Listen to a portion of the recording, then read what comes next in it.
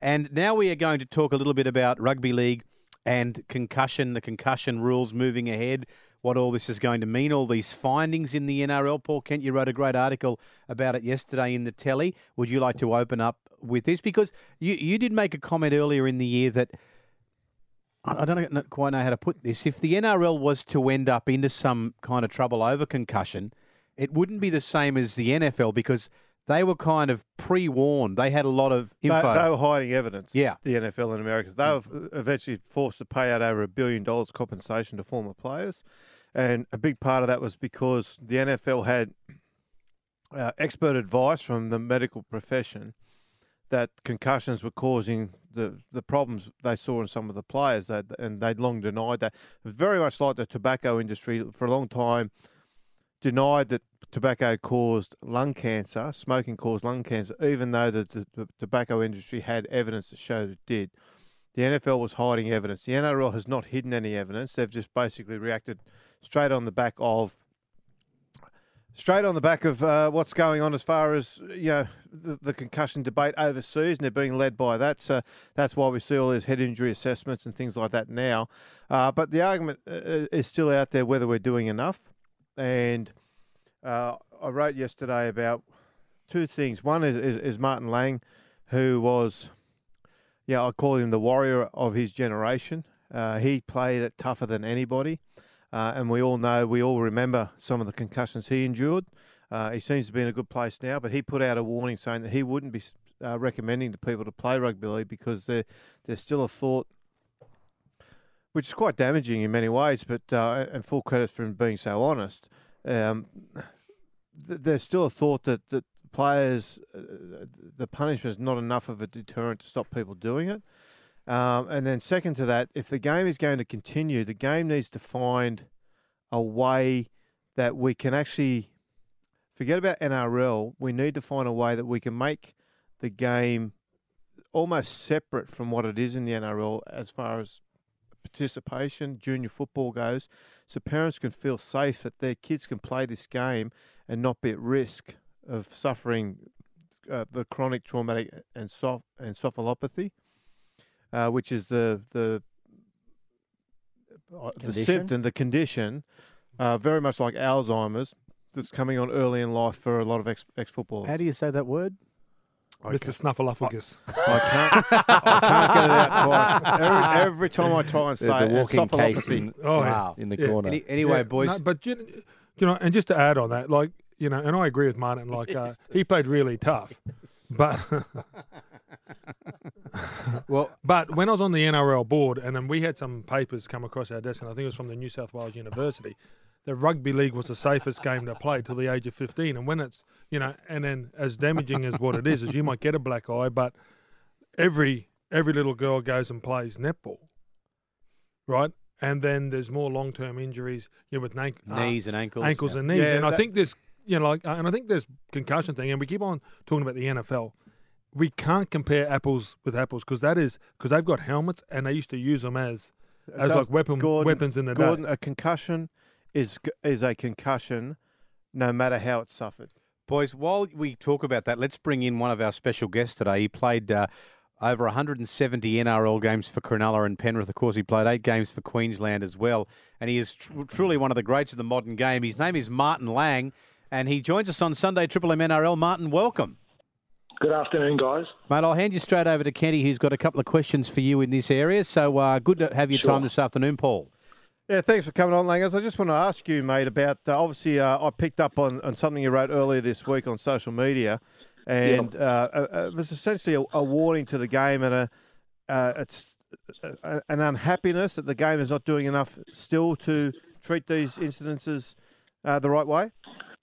Oh, most certainly. Look, I honestly, my belief is back when I was playing, and even well before that, the punishment didn't act as an appropriate deterrent for that sort of, as I mentioned in that post, deliberate foul play. So, and I sort of probably thought you'd like to have thought that might have changed a little bit with all the media coming out with information regarding CTE and whatnot. But obviously, there's still inconsistencies there, isn't there, because of the Slater Soliola case.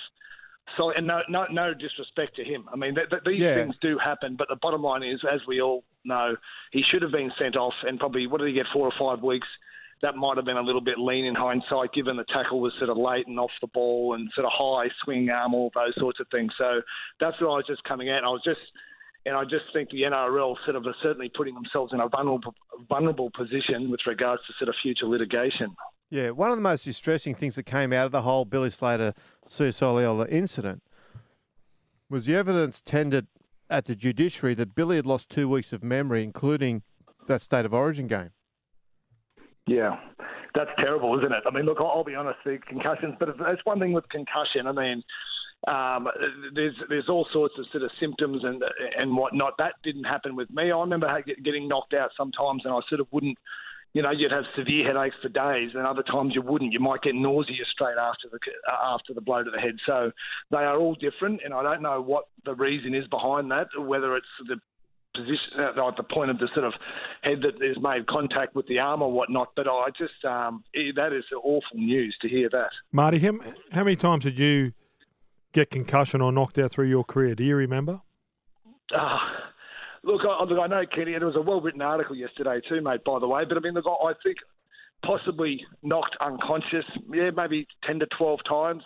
Then, Gordon, as you know, there's a lot of times that you might get what they'd now classify as concussion that we never told anybody about. Like you might, you get a bit of a hit to the head and you sort of get up and you can't stand up straight, or, you sort of, you don't really know what's going on. The old-fashioned wobbly boot. So bangers. Yeah, that's exactly right. That's defined as concussion. So, mate, I'd hate to think how many times that happened. So bangers, it's Gertz here, mate. How are you? Thanks for coming on. Look, that's okay.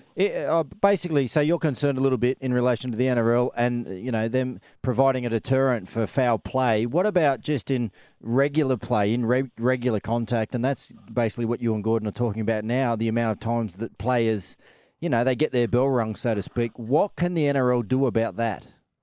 Not much at all. Not much at all. But I really do think, as I said, that they just need to. I was watching one of the football shows this morning, and even all these tackles that are happening sort of off the ball, and our playmakers like Jonathan Thurston and these sorts of guys. And that late one that happened in the Brisbane Broncos game the other night, I really just do think they need to clean that area up. I mean, especially given they know what they know with regards to chronic traumatic encephalopathy and all these sorts of things. So, look, it's just I just really think, like I think Gordon actually said in a newspaper article this morning, you cannot. We all choose to play the game. It's a contact sport, and if you choose to play, there are going to be there is going to be injuries, but I do believe. I just think the NRL has sort of said, you've got James McManus and these sorts of people coming out. I really do think they could do a whole lot more. What either Kenty or Todd Greenberg said in that article yesterday was a good point, actually. I've been very critical about the NRL, but the thing is, you need to market junior football, I think, differently to the way you market the NRL. And look, that might not be good for getting. I mean, obviously, kids watch the NRL, they want to become like them. But I think to get parents to allow their children, especially the kids under the age of 10, where the parents still literally have some say, I think you really need to sort of market as a different, safe type game, not as this brutal collision sport that we market the NRL as. And that's what the NRL are looking at. That they've got Brian Canavan out doing a study or being involved in a study at the moment, and he's expected to deliver that before the season is over. Hopefully, have things in place next year. The thing I want to ask you, mate, is I had this argument with Iken the other night on 360, and I saw his point where we had a 5-week penalty the other night for Suisoliola, and we all know the repercussions of that. But given the tackle in itself, take away the after effect of what happened to Billy Slater, given the tackle itself, that was fairly standard. That was about average for that sort of tackle. But I'm wondering, do you think we need to go away as a game and over the summer readjust our penalty system, whereby what we say now is a 5-week penalty has now become, say, a 10-week penalty, and what in the past was a 2-week penalty now becomes a 6-week penalty. So there is a greater deterrent there for people to take the risk when they hit somebody late or up around the shoulders where there's a small possibility of that, that it might slip up and hit them high and result in a high tackle. Oh, most certainly. I think they have to. I think they have to. And I mean, as much as the sort of the clubs at the time will jump up and down about it and as though it's unfair, and so they're leading players, they're sort of rubbed out for 10 weeks and whatnot. I really do think the NRL has no choice. I mean, knowing what we know about this CTE, is this: if they don't do something, it's going to leave them in a, as I said in that post the other day, they could literally implode if they're not careful. That's my honest opinion. I mean, it's... So you don't think that the steps, sorry, Martin, like with the concussion going off and getting the test now, and you've got an inner, there's a doctor, there's always someone on the sideline reviewing every tackle. You don't think that that's enough? And obviously, with the medical staff, because I remember when I first come in, there was one doctor. Well, now you seem to have a couple of doctors. There's physios, there's everybody sort of hanging around. Yeah, no, I think it's definitely a step in the right direction, Gordon. And that's what I was saying. I thought it had really started to improve up until the tackle last week, and I just think, I mean, even again in that Broncos game, that I thought it was a dog shot. One of the other commentators sort of basically said that as well, with regards to that. I won't even talk about the players involved because I don't want to come on and start criticising players, but it's just like that. That possibly that was, I thought he got away with that at the time, and I just think the NRL have. They have a. I really do think with the Slater incident, they had a sort of a perfect opportunity to make have their stamp on it, and they didn't do so. I just think. But I just want to say one thing with CTE as well. The jury's still out with regards to. I mean, obviously, there's a lot of people in general society that suffer from mental illness and depression and all these sorts of things. And the only thing with CTE is it can only be done posthumously. So basically, until, as I said, I know Kitty said in that article the other day about the. I mean, it was all the concerned families. Those tests in the United States were done on players that they believed had it. Yep. But we don't fully know unfortunately, until the player passes away, whether he definitely had that or not. So I just don't even want to get too carried away with that just yet. But, yeah, it's a definite concern. All right, Sunday Triple M NRL. If you just joined us, we're speaking to Martin Lang around the issue of concussion in rugby league. Gordon Tallis, Ryan Girdler and Paul Kent. Yeah, Marty, the signs that, as you talked about the other day, the NFL, there was a study done in America at Boston University. 202 players, high school players, college players, and NFL players were tested. They were all, obviously, as you said, they came from the bodies of those men because the test can't be done while the person is still alive. Now, of the 202, 111 were NFL players, former NFL players, and of the 111, 110 were found to have CTE on the brain. Now, for people who don't know what CTE is basically a build-up of protein on the brain called tau, T-A-U, and that protein is most commonly found, and previously had only been found in people suffering Alzheimer's. That's generally the protein that brings on Alzheimer's. Now, the concern for just before you go on, how is that created on the brain through concussions? Well, they believe that the injury to the brain, because a concussion is caused by the brain crashing into the skull. Yep. So it's like a scar tissue, is it? It's almost like a scar tissue. I'm not quite sure how. It is, mate. It's a build-up, and what it does, the CTE, it basically affects a part of your brain called your amygdala. So what that is, that affects your sort of emotion, it's your emotions and fear and whatnot. And that's what you'll see a lot of. I know in the concussion movie, you see players that's you become abusive and sort of depressed and all these sorts of things because that part of the brain is the one that's particularly sort of affected. Yeah, it chokes up the brain. So the protein gets in the brain, and where you have all these neural pathways where your brain talks to itself and passes along the neural pathways, basically, to give you an example of what it means, it's like pouring cement down a pipe. So the pipe no longer is clean and runs efficiently, and there's just cement down there that either blocks it totally or makes it very difficult to pass through. So that's a layman's term. Yep. Now, they've only found this protein. You can only test for it in the brain of a cadaver. And we can't find that until, there's no test at the moment, although they're experimenting with various tests to do that. But the problem with it is it's irreversible. That's the issue. So it's not like a former player could be showing signs of it at 45 and, okay, go and take this drug and you'll be okay. Once the signs are there, it just, all we can be certain, it's progressive, isn't it? It's progressive. It just gets worse. It just really? gets, it gets, and it can, and it's it gets Is worse. it carcinogenic? It's very much. Is that the only big word you know? That's why you're jumping. Well, is it can it create cancer? No, it's not a cancerous type drug. No, it's an Alzheimer. It's a memory thing. It affects your personality. It affects your behaviour. It affects your mood. Players often get depressed. It's very much like Alzheimer's. You forget where you are, forget things, and it gets worse and worse and worse.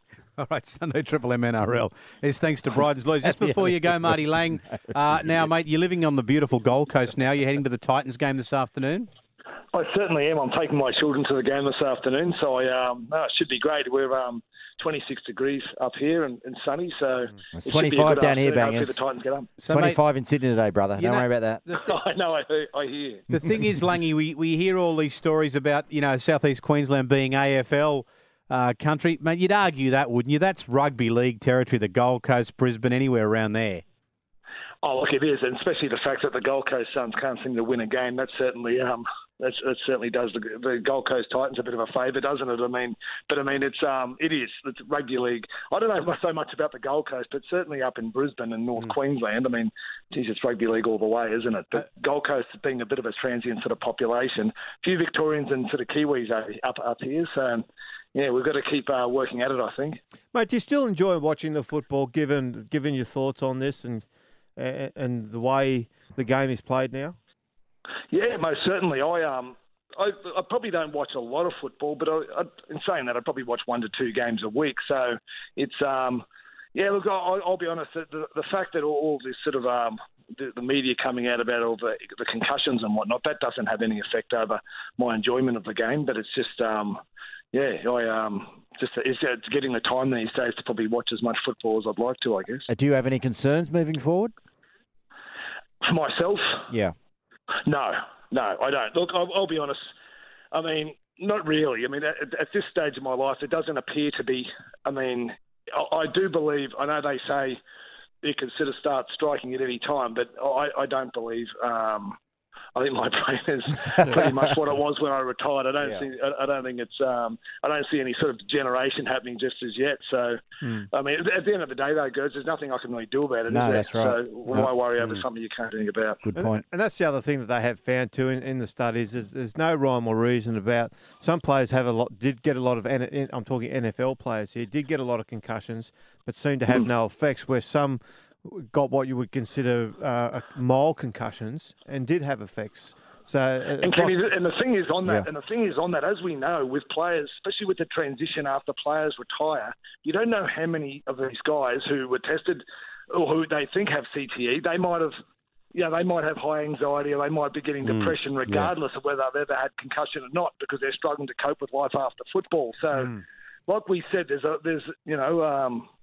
it really is a fairly sort of grey area. All right, well, look, we'll let you go, Martin. Always good to catch up with you, mate, and all the very best. And I hope you and the young bloke enjoy the Titans game this afternoon.